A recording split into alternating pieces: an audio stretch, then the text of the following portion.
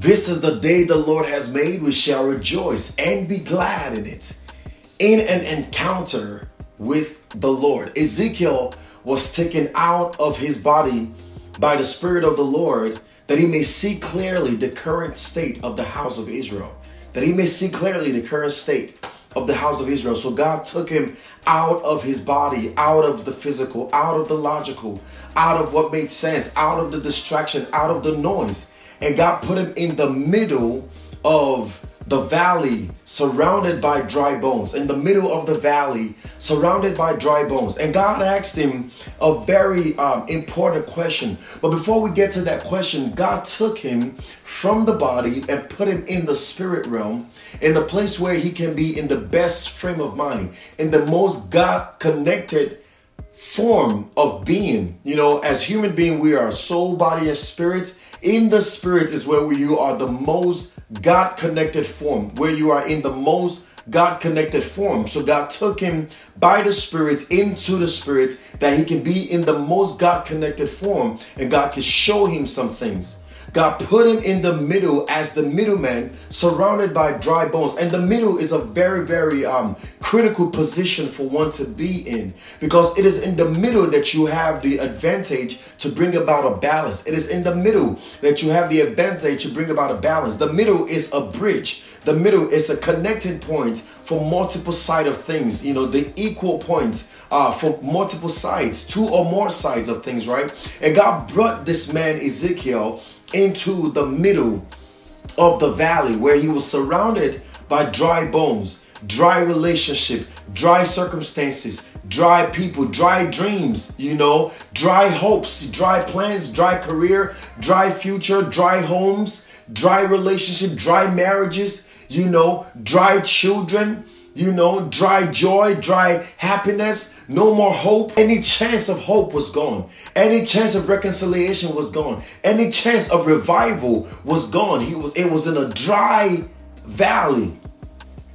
And God brought Ezekiel into that dry place. And God asked him this one question.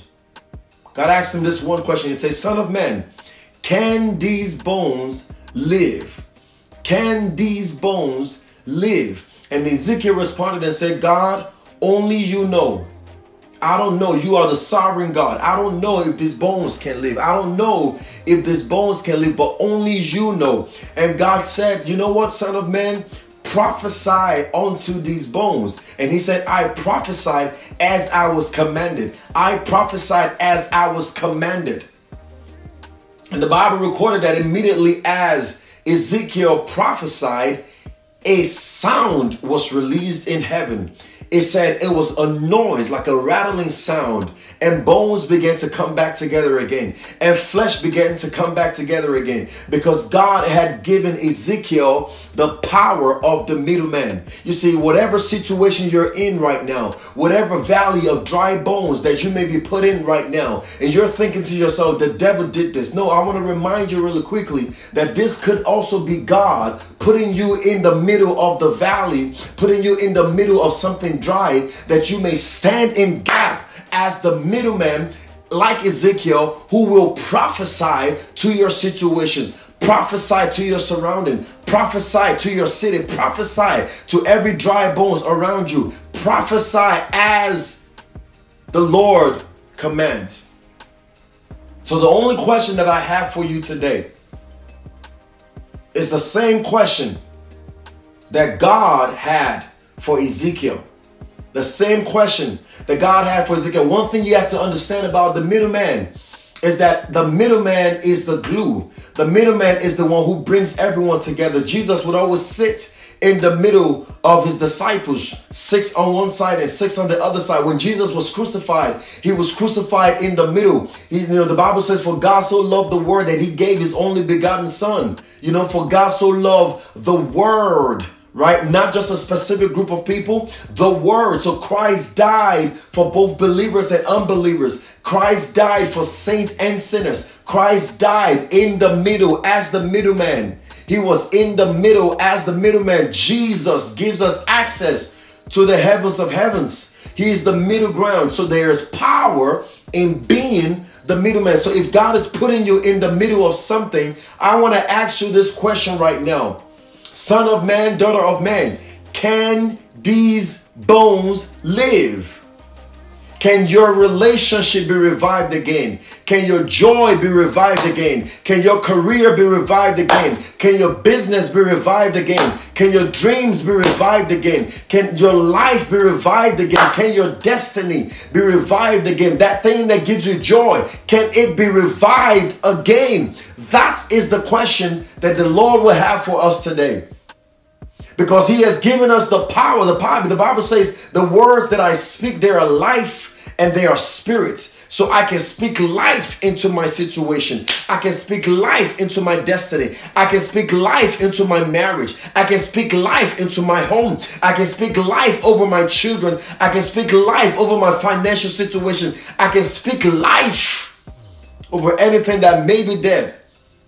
God has given us the power of the middleman to stand in the gap and to prophesy.